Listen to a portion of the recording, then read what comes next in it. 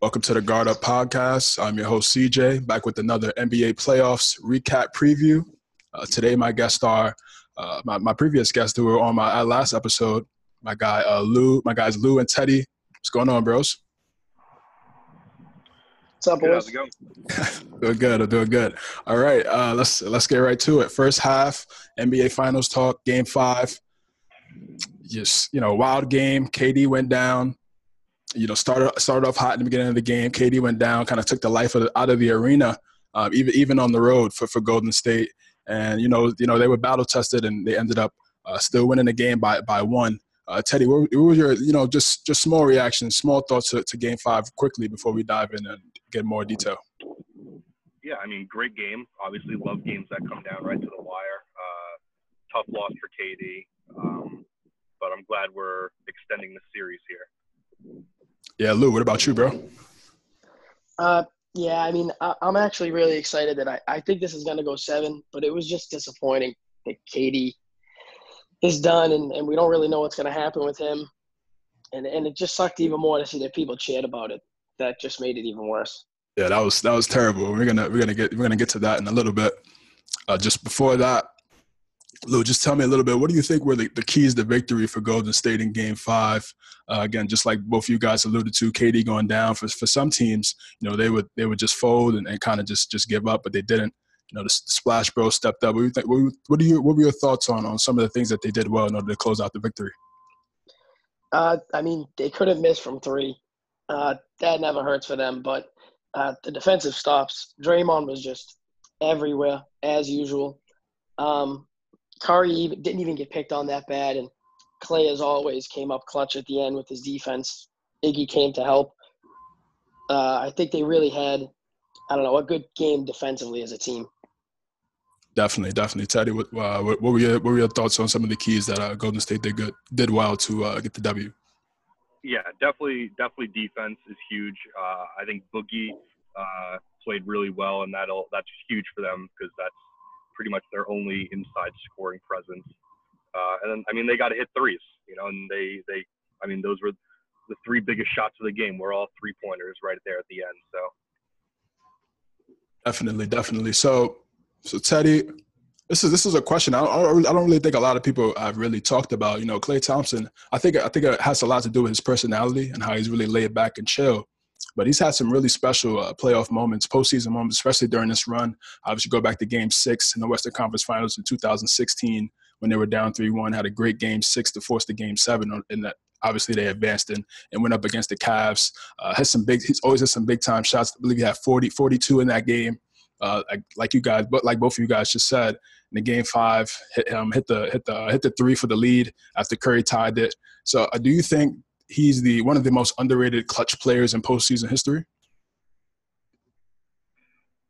You may have. I don't know how underrated it is. I think especially that game against Oklahoma City when they came back from 3-1. Everyone talks about his Game 6. So I don't know how underrated he is, but he's definitely one of the most clutch playoff performers. He always seems to show up when he's really needed. Yeah, Lou, what do you think?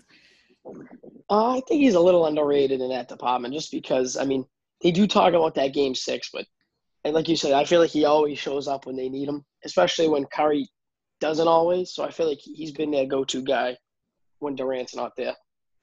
Yeah, absolutely. The reason why I put underrated is because, of course, it's Curry's team. Curry's the face of the franchise. But Clay got drafted 2 years after that. And I feel like he's just as vital to the team, especially his two-way ability. And also he can mask some of the deficiencies that Curry can't do. So some of the things that Curry can't do, especially on-ball perimeter defense and locking up the best guy on the opposing team. So I feel like he's getting underrated, and also obviously he got snubbed to being an All-NBA player, which is crazy. Definitely should have been an All-NBA. He's definitely one of the top 15 players in the NBA. So and then in the postseason, he's just 2 nights ago it was a dominant performance from the Splash Bros. And again, I just want to get your guys' reaction to KD going down. Do you think that? Do you think he should have played? It's tough. It's probably tough to say now. Obviously, all of us, we were hyped when when we find out that he was going to be cleared and ready to go. But just what was your reactions, and do you think they kind of rushed them? Obviously Bob Myers came out after the game, was really emotional. You saw Curry and Iguodala walking back to the locker room. That was great to see. What was your reactions, Lou? Honestly, I don't know. I mean, they said he wasn't even near 100%. So if that's the case, I say he shouldn't have played, just because you want him out there at least close to 100, where it's like the risk is minimized. But if he really wasn't close and they cleared him, and then he was like, all right, I have to play, I feel like it's 50-50 they'll blame. But I feel like no one should be blamed. He gets injured all the time, and I don't know. I respect him for playing. Yeah, Teddy. Because when you sent me the video on the chat, I was like, man, that's brutal. That's brutal, man. What were your thoughts on that? Yeah, I don't know if anyone should get blamed per se. I mean, I'm sure he was pushing to play. He obviously wasn't 100%. He had literally one practice after they said he's cleared before the game. It's really not enough to know if you're NBA Finals ready. It's a totally different animal jumping right into an NBA Finals game. Exactly. I mean, you heard reports where they told him that it couldn't, hurt it any worse, which obviously isn't true because he did. So, I mean, I guess if those reports are true and the doctors really screwed him on this, then you can totally blame them and the Warriors. But I guess we'll have to see more reports and let KD speak on that. I think Jalen Rose, he talked about it a little bit yesterday on First Take. He was saying it was, he probably looked good in those practices and those workouts before the game, but it was probably adrenaline, and definitely want to get out there. So, he was dunking before the game and doing things of that nature, really animated and ready to go. But yeah, I mean, if he's not 100%, exactly, the calf injury, it goes right down to the Achilles. It's a very tricky injury. And then you also saw even when he went out in the first quarter, they had it iced up. They had it secured, iced, heated, probably both, just so he could get ready to get out there and be productive. I think, I mean, I would say 50-50. I mean, I feel like as a professional basketball team, the team doctors, I mean, I feel like you want to make sure the players are healthy to the point where they feel like they could go out, and especially like you said, in this type of atmosphere, NBA Finals, you have to make sure that they're 100%.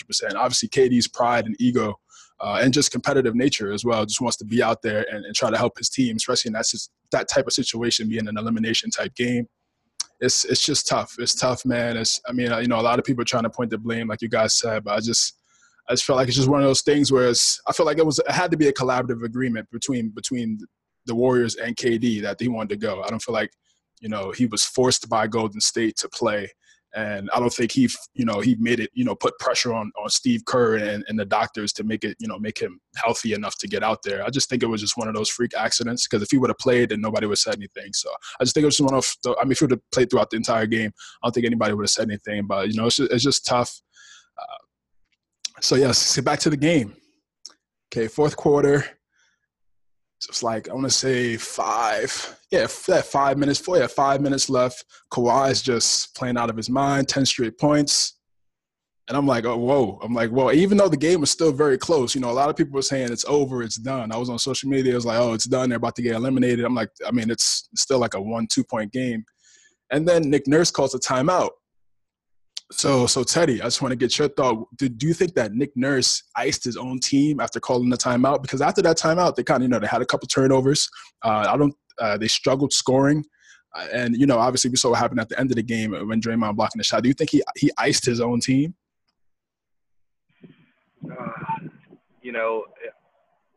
Timeout, no timeout. I don't think you can blame a timeout for giving up a 10-2 run or whatever it was. Maybe he stopped a little momentum, but, they said that, Kawhi looked gassed. I didn't, go back and look if I could see if he was or not. But, I mean, I don't think there's any excuse you can have for just giving up a 10-2 run. As players, you got to step up on defense and you got to make some shots. And, I mean, they scored 2 points on a goaltending, so they technically didn't make a shot after that timeout. And I don't know if I could sit here and blame the timeout for that. As NBA players, you need to step up in the NBA finals and make some shots. It's a good point. It's a good point. Lou, what do you think? I think more than anything, it really gave Clay and Curry a breather. Like they looked gassed. So I think that was the problem. I think it was just obvious they were running the Warriors up and down the court. They couldn't stop Kawhi. And then I guess like you could say he stopped his own team's momentum, but I feel like if anything, he just gave them a breather and helped them do what they do.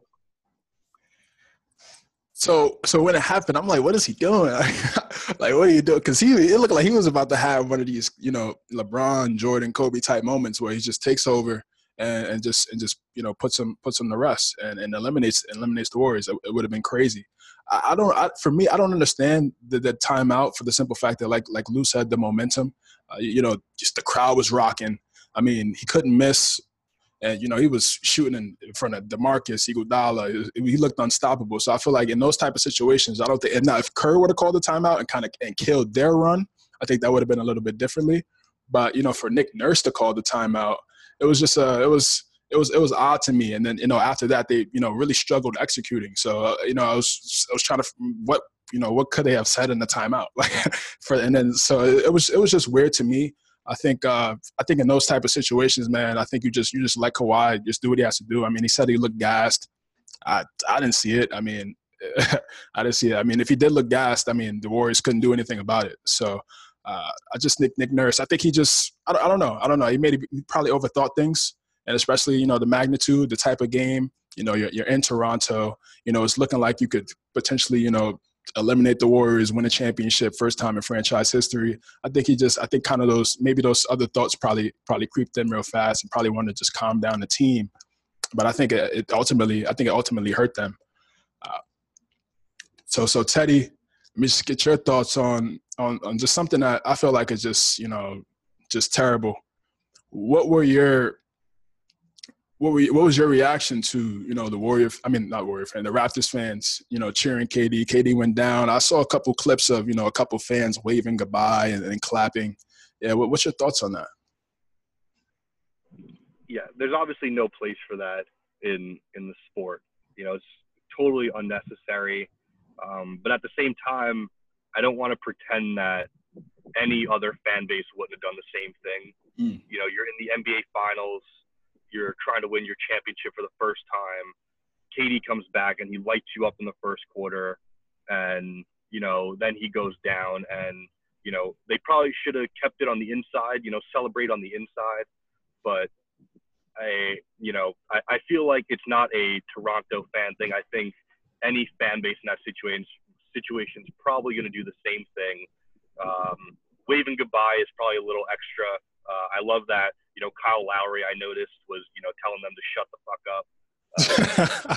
So, I appreciate the Raptors team doing that, telling their fans to not be disrespectful.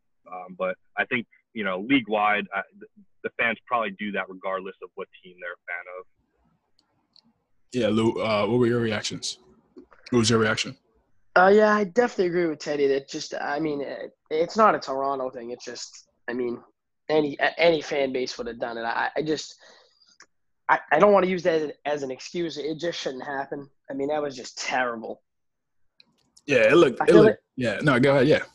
I feel like you can notice like more of like if you look like the front row, not as many people there cheered. It was more of like a shock and like despair from them. Like not just Drake, but like some of the team owners and some of like the professionals in the league. You could see like for them, it wasn't a good thing. Like they kind of had a little despair on their face too. But like the young Toronto fans, I get it. You guys should have won that game and should have won your first title. So I can't blame them. It looked bad. And both of you guys are right. I feel like it's not just a Raptors thing. Of course, it's not a Raptor thing, but it's definitely a fan thing. So and that's I feel like it's unacceptable for anybody to go down. And yeah, the waving. The one thing I really do like is Serge Ibaka, Kyle Lowry, like you said, Teddy. Pretty much telling them to be quiet. Why are you cheering? I really don't understand. If you're looking at the game, you see the guy on the floor limping. I don't understand what's the I mean, what are you cheering about? Like the game stopped. So that's what made it odd to me. But yeah, it's a fan thing. These fans, whether they're you have a little bit of beer or something like that. Adrenaline's hype. Obviously the magnitude of the games, potentially win the championship on your home floor or something special, be a part of a moment. So I understand it to a certain extent, but when you see a guy go down, it's more like a shock. And especially, I'm pretty sure everybody in the arena knew, KD, had got hurt, why he got hurt. So, to see him get injured again, I just feel like it was I feel like it was classless. I feel like it was definitely classless. But that's what comes with the territory when you're playing sports, and you're going to have those type of fans that act that certain way. Also in the fourth quarter, I was feeling bad for my guy. My guy Boogie had a moving pick, 2 turnovers, had a moving pick, the offensive interference that, in my opinion, you should have just got the rebound, went right back up. You had Lowry on you. We're like, come on. And then also, and he had good moments. He played well. He had a couple good passes, set some good screens. He set a good screen for Curry to shoot that 3 to tie it. But it was looking. I mean, if they was to lose that game, I think it would have been looking bad for Boogie right now. Lou, would Boogie have been the scapegoat if the Dubs had lost in Game 5? Yeah, I think so. I mean, I'm one of those people who thought he had a good game, but I feel like he made way too many errors in the fourth. I mean, he did come up clutch with that pick, but besides that, I feel like sometimes he looks a little lost in the fourth and some bad turnovers and things like that. I mean, but props to him when he plays well, they get the W. So kind of comes with it, like the Kevin Love thing. When he plays well, they win because of him, because he stepped up, or it's his fault because he went ghost. Yeah, that's a good comp in terms of situation. Not to that extent, but yeah, I see what you're saying. Teddy, man, it would have been Boogie would not have been able to go back to Oakland if they would have lost. Yeah, it's tough. I'm sure people would have blamed him. I'm sure he would have got blamed from the mainstream media. He's a pretty easy guy to blame. I think he would have deserved it? No. I don't think you can, 1 or 2 plays or, something in a game that you can put the blame on one guy like that. For me, it's tricky, and it's tricky because, like you said, I agree with you said. Like, you can't blame 1 or 2 plays, but in this series has been really about possessions and making sure you capitalize on every single possession. So it was a moving pick for sure. He went to the he went to the side. Like, did I move? Like, yeah, bro, you moved. Like, you moved. It was crazy, but and the thing is, I don't want to. It's no point in getting on him too much because, again, he's coming off an injury as well. I mean, this is his.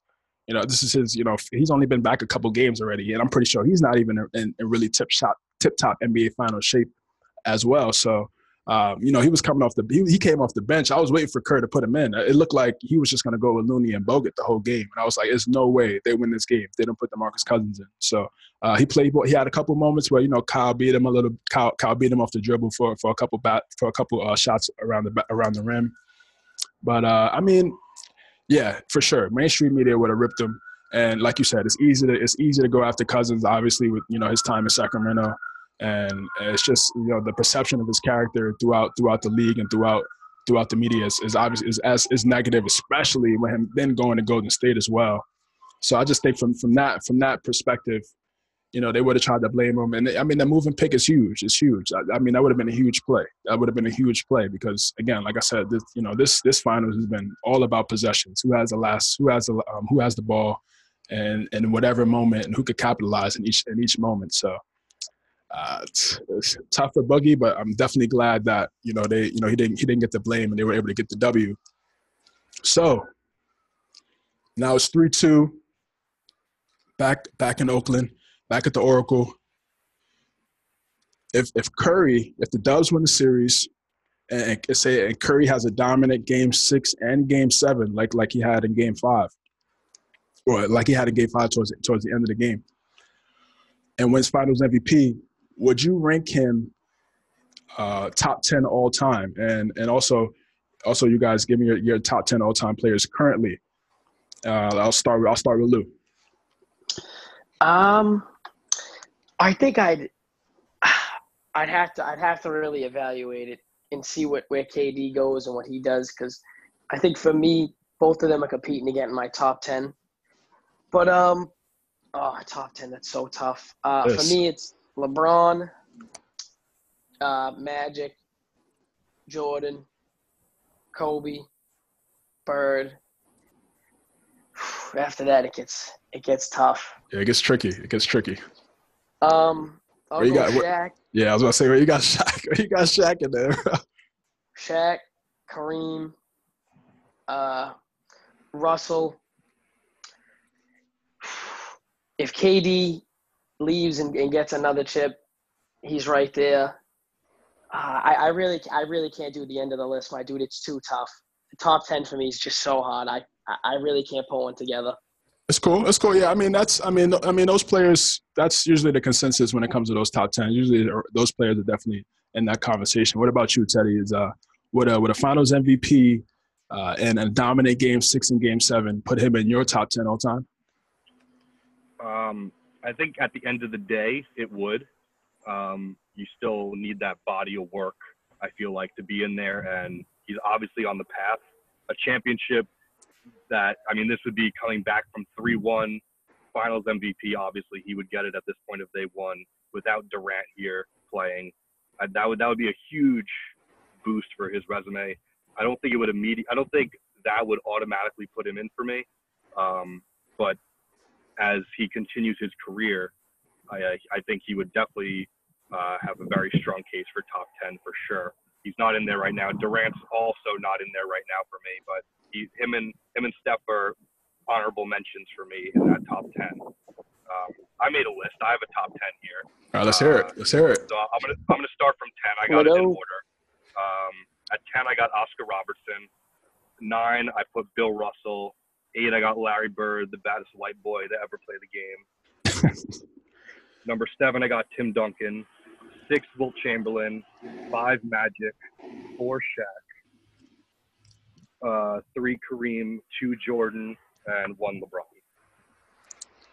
LeBron. All right. Yeah, for me, no, not yet. I mean, it's like all the guys you named. I feel like still are definitely better all-time players than Curry. If he would have even despite if he would have won his 4th championship and won Finals MVP, I feel like he'd be on the outside looking in as well. For me, my list is MJ, Bron, Kareem, Magic, Wilt, Duncan, Kobe, Shaq, Bird, Oscar Robertson, and it's tough. Oscar, man, trying to see. Hold on, okay, so Magic. Trying to think of some other guys in there, some other legends. I think, that's Big O. That's the top guys for me. MJ definitely still. I mean, obviously, I know Bron is. I feel like Bron has the potential to get there.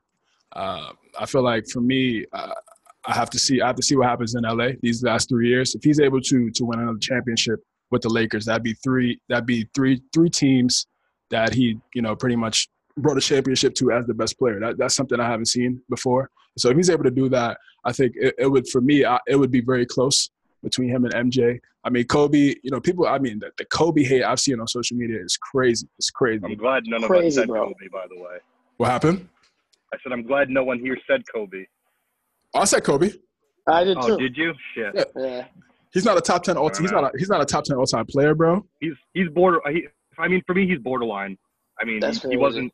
He wasn't even the best player on 3 of his championships. I just think that's a hit for sure. I mean, I don't know. Okay. I don't know. But, all right, Lou. Yeah, Lou. You want to touch on that? Cause you're just gonna like take it. I don't know. I don't know. The way I put like all time is just who would play the best in every era.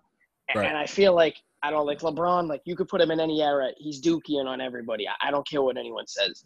And it's the same thing with Kobe, Jordan, Bird, Magic, all those guys. But I feel like to have like people like even Russell. I'm a Celtics lover, but dude, he was playing against guys that were podiatrists. Like, you know what I mean? Like you can't say he's better than Kobe.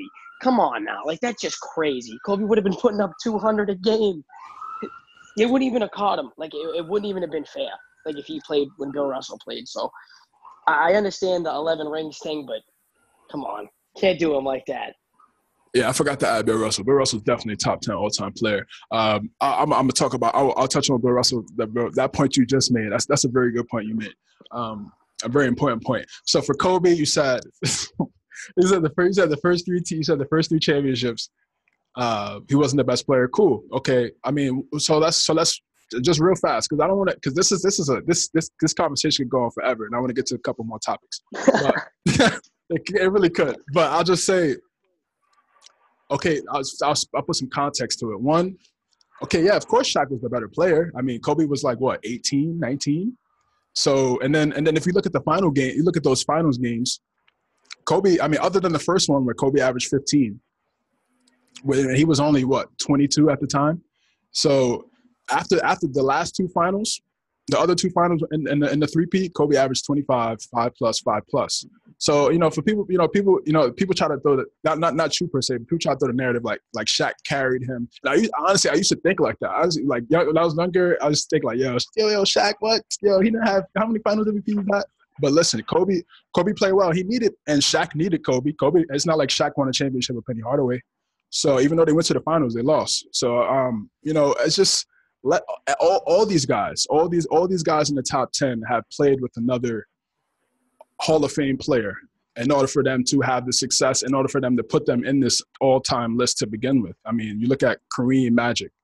Yes, Kareem won one with Magic and Oscar Robinson. We all put Oscar Robinson in our top 10.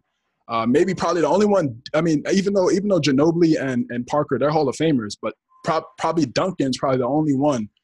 But then you can't even say that because Duncan played with, David Robinson his first time. I mean, what would you say? Who would you say was the best player then? David Robinson. So it's just it's tough. It's tough. I think for me, he's definitely top 10 all time. I mean, I feel like watching him for 20 years, it's tough for me to not say he's not one of the greatest players I ever saw. And of course, Bron and Kobe. Even though they're on a reality level, they're cool, but their fans, they always go at it. So it's a never-ending debate. Teddy, you want to say something real fast? Yeah. Just on Tim Duncan and Kobe. Tim Duncan is the cornerstone of probably the greatest, one of the greatest basketball franchises of all time. This, that 20-year run they had. Yes. Kobe. I mean, he had 4 or 5 years in the middle of his prime where the Lakers were pretty garbage. I mean, who was the other Hall of Famer? What? Who was the other Hall of Famer? All-Star. Yeah. Well, I mean, LeBron went to a finals without an All-Star. So, true. You're really splitting hairs here when you're picking a top 10. I'm not trying to disrespect Kobe. I mean, for me, Kobe's 11, 12. He's obviously right there. Right. It's just you're really splitting hairs here when it comes down to an all-time top 10. Yeah, of course. You have to nitpick. There's no way because these are the greatest players ever. So when you want to debate, you have to nitpick and pick certain things. I'll just say last thing about your point about Kobe missed the playoffs. What Lou just said, definitely in a tougher conference, and didn't have Ginobili and Tony Parker and Greg Popovich. So it's just situations, of course. Where, and to Kobe's credit, he probably deserved one of Steve Nash's MVPs. So no question. I don't want to hold one MVP against him. Right, yeah. The MVP thing is a media voted award. I feel like the media should have no involvement in voting for MVP because they're biased as well. I've never been a fan of that. I feel like that's one of the reasons why Kobe only has one MVP. I think the media didn't want to really put Kobe in that type of Jordan discussion when it came to the MVPs and everything else, since he already had the championships. So that's it's kind of, people say it's a conspiracy theory. I feel like there's no other way to slice it, especially when you look at the numbers, you look at the impact. you look at of course those Suns teams. They were excellent. They had really good players. They had some great players. Obviously, D'Antoni's one of the greatest coaches in NBA history for sure. And they were in a better situation than those Laker teams. So I feel like for Kobe to win 40 plus games in the Western Conference with Smush Parker and Kwame Brown, I feel like that's even though no championship, but I feel like that's still a great accomplishment. All right, yeah. Next topic, yeah. That discussion can go on for days. All right, so back to KD. If you're so I'll put both of you guys in this scenario. Say if you're the Knicks, Nets, Clippers, Lakers.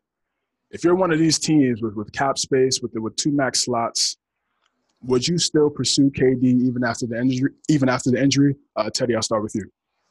Yeah, it's really tough. I've really thought about it because the Knicks are my team, and I think you can offer. I mean, he's so good that I think he's one of the few guys that can come back from this and be just as good, even if he misses 1 full year. If you sign him long term, 4 or 5, you got him for the next 3 or 4 years. I think it's worth it. Just because of how good he is. He's, probably the 1 or 2 guys in the entire league that it's worth the gamble on. Lou, what about you, bro? Oh, 100%. I'm still trying to sign KD. 100%. I get it's the Achilles, but he's 31, and I feel like players today play a little bit longer. But I don't know. It's not out of the ordinary now for players to sit like 20, 24 games in the regular season and then just play in the postseason. So I feel like if you're the Knicks and you get him, or like the Clippers, I don't know. I feel like there's leeway. Even if he is a little banged up, you can rest him like the Raptors did with Kawhi, and it's not that big of a deal. Yes, I completely agree. I think people kind of overreacting because it happened just now. But the one thing, and I'll just go to the all-time list real fast when you talk about the players and you talk about eras. The one thing that this era has that the last era didn't have is advanced medicine, advanced science to make sure these guys are healthy to the best of their capabilities. Something that didn't happen in the 60s and the 70s and the 80s, even up to even kind of in the 90s per se. So I'll definitely side of him long term for sure. I agree with Teddy as well. If it's a 4 or 5 year deal, he'll sit for 1 year, get healthy, get right, and then for those next 4 to 5 years, he continue to be a cornerstone piece. I think it would make the story even better if he were to come back and carry whatever team he's on to the playoffs and or a championship. I think it helps his legacy even more if he were able to do that. I've seen a lot of people say that he should opt in and stay with Golden State. Maybe. I mean, for me, I don't see why that's. If for me, I wouldn't do that. One, it's just 1 year. You have nothing else guaranteed after that. So I mean, pretty much you're opting in to not play, and then you have nothing else on the back end. So I just feel like that's a bad business move. I wouldn't do that. I would when teams are going to offer you a max anyway. Right. Exactly. It's like I would make sure I have. If I'm hurt, I want to make sure on the back end I have as much guaranteed money as possible. God forbid if it is, God forbid if it is a career-ending injury or something like that, I want to make sure I have some security later on into my future, my career, my life. So I don't see him opting in. I don't even think it's a lot of money. He's taking a pay cut to take the sacrifice to go to Golden State, took all the heat, took all the blame and all. He lost a lot of money in the process as well. I'm pretty sure he gained it back with winning championships and endorsements, but. I think now it's from a basketball contractual standpoint, I take the max. I take the max for sure, regardless. And if I'm a team, I'm definitely pursuing him. Again, top 2 player, top 2, top 3. However you want to rank those top 3. He's definitely a top 3 player in the world. So it's different trying to compare him to other guys. DeMarcus came back. Again, he got hurt again. Yes. But when he came back, he looked really good. He looked really good. He looked in shape. He was making plays. Had a couple 20-point games. He looked like the best center in the NBA. So I feel like that those same situations could happen for KD. People try to compare it to Kobe. Kobe had a lot of mileage on his legs at that time. Almost 17, 18 years on his legs. So it's a little different. You can't always compare you could, you know, just because the injury is the same, the players aren't. So it's always tricky when people try to compare players and injuries. Everyone's body reacts differently. Let's get to this next topic. Let's start for the Raptors. For the Raptors, what do they have to do to close out this series? I mean, you know, we've seen Golden State be up 3-1 and lose the lead and lose the finals. What do they have to do to not repeat something that Golden State did 3 years ago? I'll start with you. I'll start with you, Lou. Not give Kyle Lowry the ball in that situation. That's definitely the first thing. I don't know what the hell that shot was, man. Like, that was just so deflating. Like, at the end of the game for them, it wasn't even close. But in all seriousness, they just have to play good team defense. I mean, they've been getting what they wanted at the basket, and then when Kawhi has the ball, he does virtually whatever he wants. But if they can stop the bleeding on the other end a little bit, I think they can definitely take one in Oracle. Ready? So let me know. What does Toronto have to do to get this W? Yeah, I think it's pretty simple what they need to do. They need to just double Klay and Steph nonstop and make someone else beat them. Steph is very much due for a blitzkrieg of threes because he has, as well as he's played, I think he's averaging like 32 points this series. He really hasn't exploded from the three-point line like we are accustomed to seeing him do. So especially the Warriors being at home, they need to not let him start to feel it from range. And the same with Klay. They both can go off for ridiculous numbers. So that's what I think they need to do. Yes, no question. Two things. You guys were definitely right. One, I'll say, yes, stopping the splash bros, have to step up on those screens, be physical with those guys. If you let those guys get free looks at shots, I mean, it's game over. It's game over. And the reason and credit to Toronto as well. They've done a great job of playing defense on Klay and Steph, making it difficult. Given they're making some of those shots that they make are really contested. They're just really extremely gifted at what they do. So Toronto, continue to play defense, continue to stay physical within the game, and also execution. Just like Lou, you just joked about it, but just up until that last shot.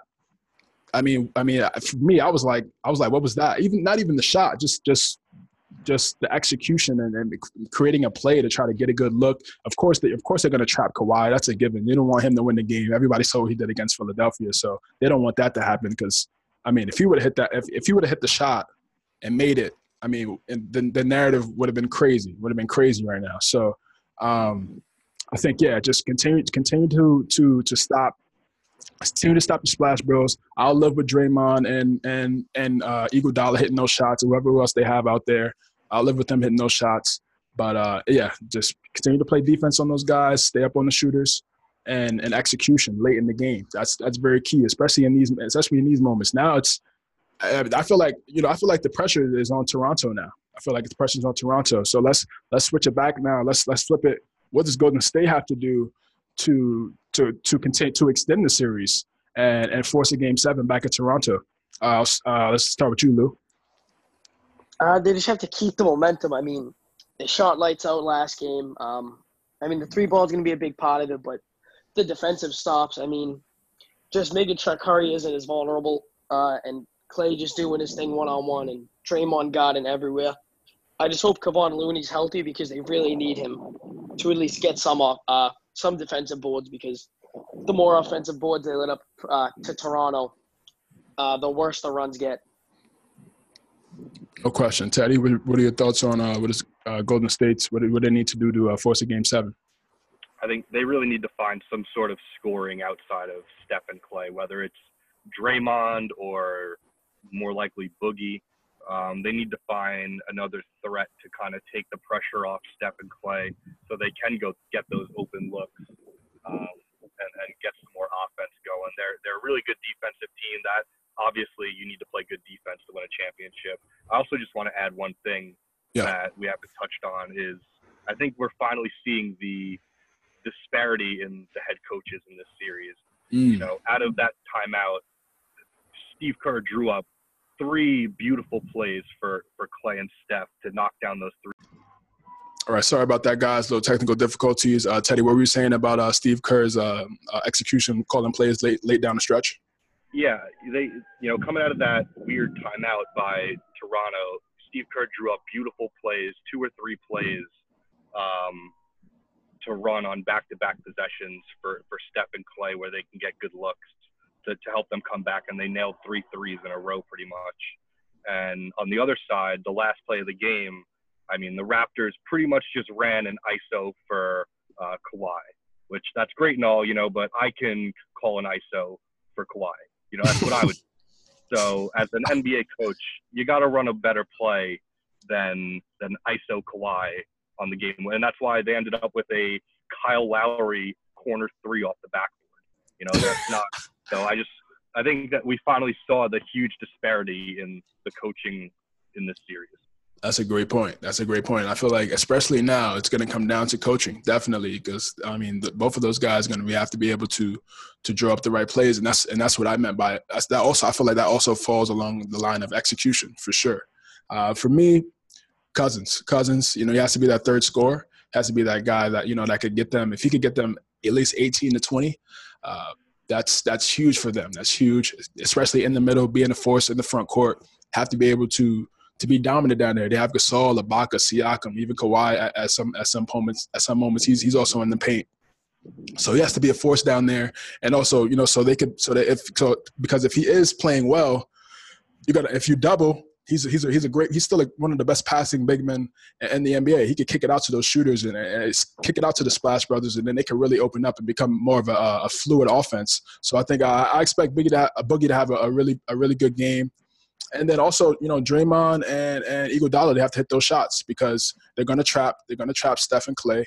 So, they're going to leave them open. So they're going to have to be able to hit big time shots. Game 3 and 4, they weren't able to do so. Game 5, Draymond hit some big shots. Iguodala hit some key shots as well throughout the game. They're going to have to continue to do that. And whoever else is out there, Quinn Cook as well. And any Jonas Jerebko, whoever they have out there, I think they need to be able to hit shots because Toronto, they're going to live with those guys hitting those shots. So if they knock those shots down, and then it opens up the floor for the other guys, and then you can start to see Golden State kind of play similar and start to be more of a fluid offense. If not, then again, like I said, it's a game of possessions, and if the ball's coming off the rim, and then if again Toronto has a great front court, they get the rebound, they start the offense.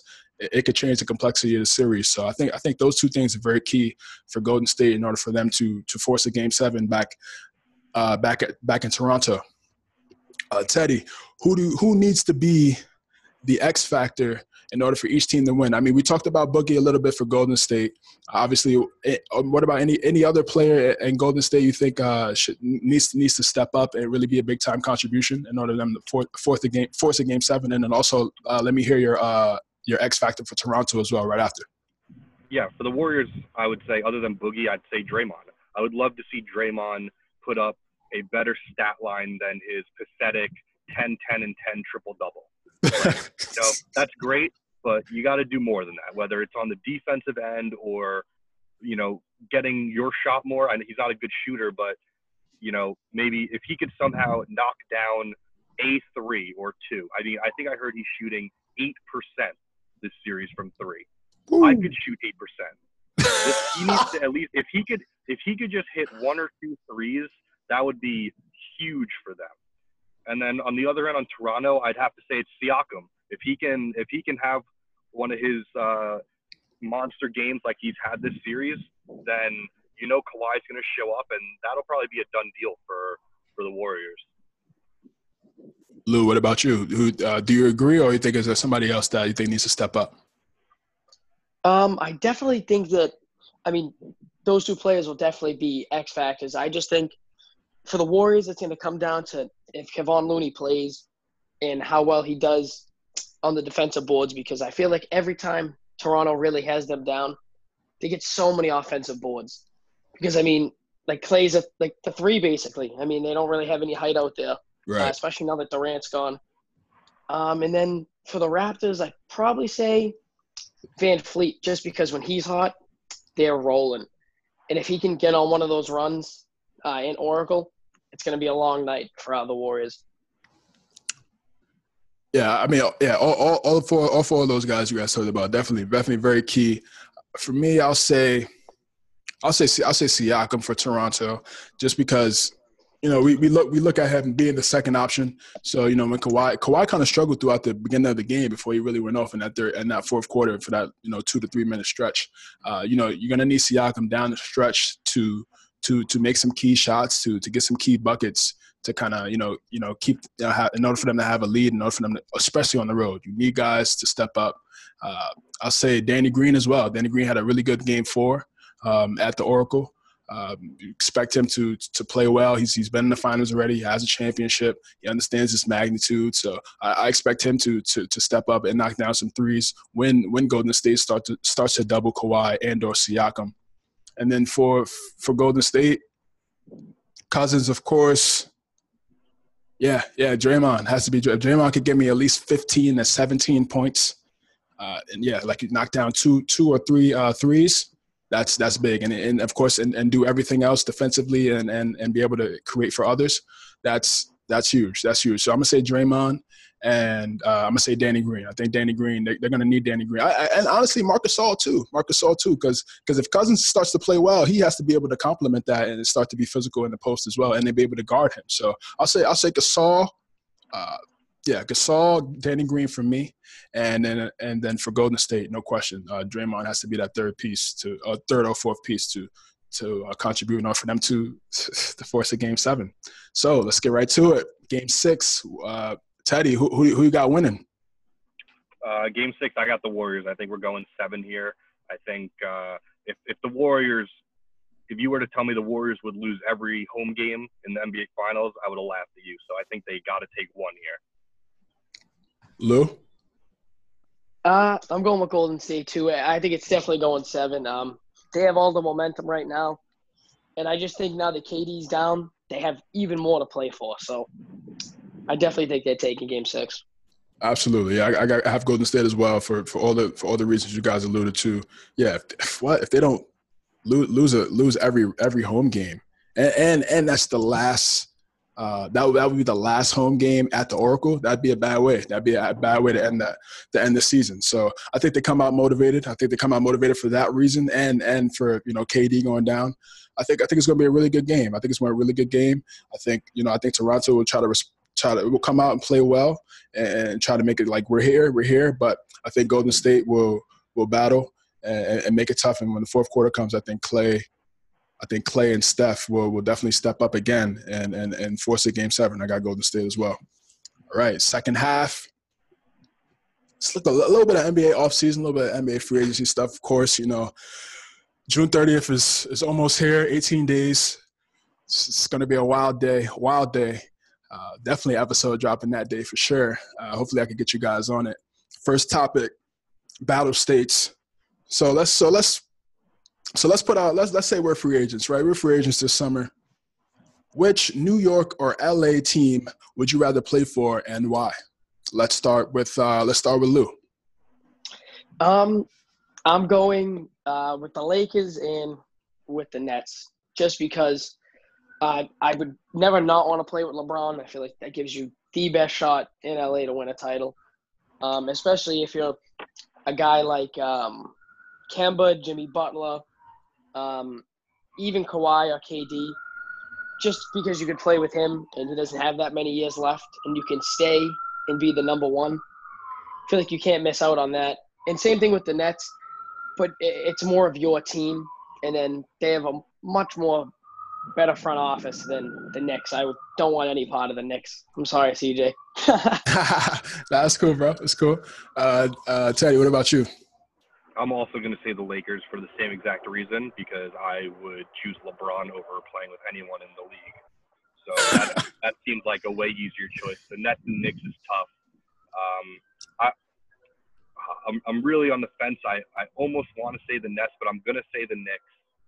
I think they have a very respectable young core now.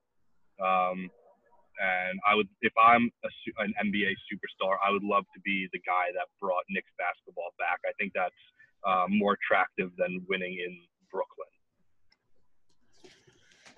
Yeah, that's a great point. LA team, yeah. Sorry, Clippers, but I'm gonna go play for the Lakers for exact LeBron, Zoe, Kuzma, Ingram. I like Frank Vogel as a head coach. A lot of people try to downplay him. I like him a lot. I think he's a really good head coach. I like Jason Kidd there as well. I like Lionel Hollins there as well. So I think they're in a great spot despite the media, quote unquote dysfunction that they like to call it right now. But when you have LeBron on your team, you're always in a position to win. So I would love to be a part of that, playing for the Lakers, historic franchise, and similar how you said with the Knicks. If you're able to bring a championship to the Lakers after missing the playoffs, I think it's 6 straight years, and able to bring a championship to LA, you'll be immortalized, no question, in that city, in that town. So that's something I would want to play. That's where I would want to play. So many legends have played there. I think it would be pretty cool. And then it's similar. I mean, it's a similar thing. I mean, they don't have the championships, but I'm playing for the Knicks. I'm playing for the Knicks. And yeah, I mean, for one, you just to bring some life back to New York City basketball for sure. I mean, New York basketball, and we haven't really had that type of feel and positive energy since they traded for Melo in 2010. So they have a nice young core.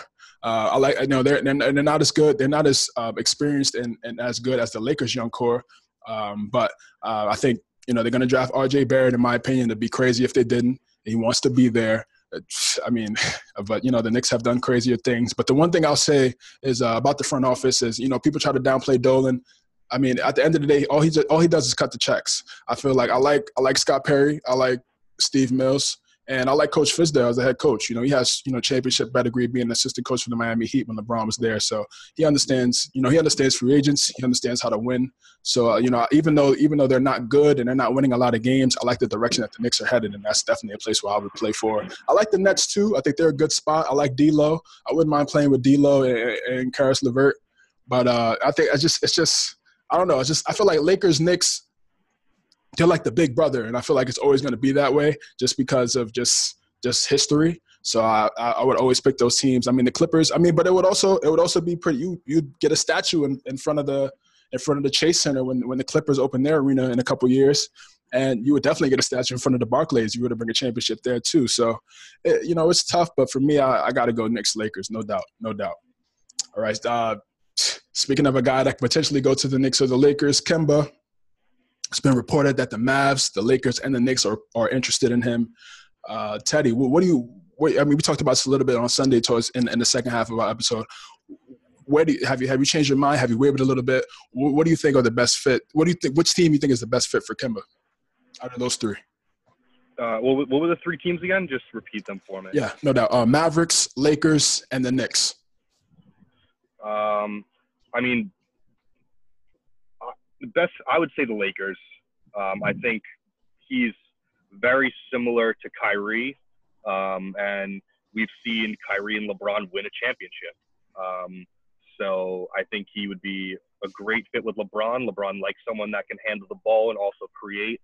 I think the Lakers are one all-star away. I think that's all LeBron really needs to make a deep run, and I think Kemba would bring that to the table there, and they would be immediately a very strong contender. Just a follow-up, where would that leave Zoe? I mean, Zoe is a 6'6" guard. I think we're moving into positionless basketball. I don't see a problem with them all playing together. The more guys you have that can create, the better. And Zoe is becoming a much better shooter than when he started in the league. So yes. I don't see a reason why they can't fit together. So, okay. So for me, Lou, I'm gonna get to your point. I'm gonna get to which team you think is real fast. So what would be the starting 5? So it's like, so it'd be Kemba. I mean, who's the shooting guard? Because remember last year they had Zoe. It was Zoe, Bi, Braun, Kuzma, and McGee. So who falls out the starting 5? Zoe? Have to be, right? Because you can't go small and put Braun at the 5. I mean, you can't do that all the time, but that would be. I mean, I think that would be a pretty good death lineup. That 5 right there without McGee. Oh yeah. I mean, not all the time, obviously. Right. But if that would be a squad in there every once in a while for a big punch. Definitely. And, maybe you like Ingram or Kuzma more than the other, and you end up trading one of them for another piece. There's things I feel like you can work out. But yeah, I mean, if Zoe was an undersized guard, it would be weird. But I think he's a good enough player where, I mean, he could slide to the 2. He could shoot. He's not incapable of scoring the ball from outside. I think he'll be all right. Lou, what about you? What's the best fit for Kemba? It's a tie for me between the Lakers and the Knicks, but I think he fits better with LeBron. And honestly, I think Zoe is in New Orleans if they get Kemba. So you see a trade? So yeah. So AD too. Yeah, I think so. I mean, via trade. Yeah, I mean, I think that's exactly what LeBron wants. I mean, not Kemba exactly, but I think if they get AD, I think he'll settle for Kemba. I mean, any All-Star to make a big 3 with him and AD, can't complain. Yeah, Kemba, LeBron, and AD. Yeah, that's Western Conference Finals, definitely. Yeah, definitely. That's definitely what. That's a ship. Actually, I really think that's a ship. Yeah, I mean, if Golden State doesn't have Durant, I mean that would be. That'd be fun. That'd be fun to watch. That'd be fun if they don't have Durant. Yeah, I mean, people will pick the Lakers for sure if that big 3 was assembled. Yeah, I mean, 2K wise, I like the Mavericks because I want to see Kemba, Kemba, Luka, and Porzingis. Wow, that's crazy, and that'd be dominant. But I don't know. I don't really see him playing with younger guys like that. I feel like if he were to go to another team that's not Charlotte, I feel like he'd want to go to a team that has a couple seasoned vets, especially from an All-Star level. Obviously, Luka just got into the league. Porzingis coming off an injury, but I don't think he'll do that. But if the money's right, opportunity, he may change his mind. I think Lakers is a good fit. I think the Knicks. I like the Knicks, and the only reason I say the Knicks because I feel like he'll only go to the Knicks if there's word that somebody else is pulling up. I don't think he'll just go to the Knicks by himself because if that's the case, why not just stay in Charlotte if you're going to play with a bunch of young guys and you just stay in Charlotte and get more money. So, I hope he goes to the Knicks with another hope that somebody else pulls up. But I think looking at these two, with KD getting hurt now, I think Lakers obviously is the best decision. I think with everything you guys said, I think Kemba and Kyrie have similar skill sets as guards, and I think they would be fun to watch. Him and LeBron would be fun. Okay, Lou, you brought this topic up. You added this in the chat. I think it's a really good question, and I'll ask you: do you think KD's injury affects Kyrie's decision this summer? I definitely do, because to see one of his best friends go down like that, and now KD has to think, wait, should I just take the Warriors, guaranteed max money? Won't make it more anywhere else. And I already know what I have, you know what I mean? So Kyrie could think the same thing. I mean, I know what I have in Boston. Could be worse somewhere else. And they're going to give me the max money. And I'd rather make the most money just in case I'm going to get hurt. And also, I was just right, probably maybe a couple of minutes before we started recording, Kyrie declined the player option and became a free agent. So I just wanted to just throw that out there. Teddy, what do you think? Will KD's injury affect Kyrie's destination? It very much could. I mean, we were definitely being told by, the rumors that they were in it together. They've been talking and it was, at least my understanding that they were going somewhere together. That was the word on the street. So I don't think Kyrie wants to sit around while KD's, not playing. I don't think Kyrie would sign I don't think Kyrie would sign where KD signs now. It wouldn't make sense for Kyrie to do that. So it could definitely impact where he goes. I do have to say that I have to run back into work. I appreciate being on here. Always a good time talking with you guys. Always a pleasure, and hopefully I'll be back on here soon. No doubt, bro. Definitely. Thank you for coming on, bro. Talk to you later, all right? My dude. No problem. See you guys later. See you later. All right, for me, I think it does a little bit, but we'll see what happens, and depends on the type of the conversations KD and Kyrie have. I'm pretty sure they've had some conversations leading up to now. Of course, this injury is big, but I mean, I feel like it really just depends on the teams. I feel like if, you know, say a team like the Knicks, if they're really saying, you know, listen, guys, we want both of you guys, and we really want both of you guys here. Yes, Katie, we know you're hurt. Yes, we know you'll be back whenever you're healthy. But Kyrie, we also want you a part of it as well. I think the Knicks still have some really good pieces. They could re-sign a guy like DeAndre Jordan to kind of mentor Mitchell Robinson as he develops. So, I mean, I think it will, but it may not. It may not as well. So I just think it really just depends on the conversations those guys have, and we'll see what happens. That's just going to make this summer, I think, one of the most interesting off seasons in NBA history. Last two topics before we end it. If you're Anthony Davis, okay, so I'll just put context to it. So AD, Rich Paul said that if Boston trades for AD, it'll only be for 1 year. What's being a Boston fan, Lou? What's your thoughts on that? And would you still sign him? Obviously, you got just see Toronto, take a risk in signing Kawhi to help them go to a championship. And we also saw the year before that we saw OKC take a risk and sign Paul George. So if you're Danny Ainge, would you still try to pursue AD? Oh, definitely. I feel like that's only out there because they don't think Kyrie will sign back. And if you get Kyrie back, then you get AD. I think either way, if they play together for a year, I don't think he'll want to leave. But, I mean, it's the if you get Kyrie. So I think one correlates to the other. If you don't get Kyrie, don't get AD. I feel like that would be – AD definitely wouldn't stay because he's in the same situation. Bunch of young guys and one star being him. So definitely don't think he wants that.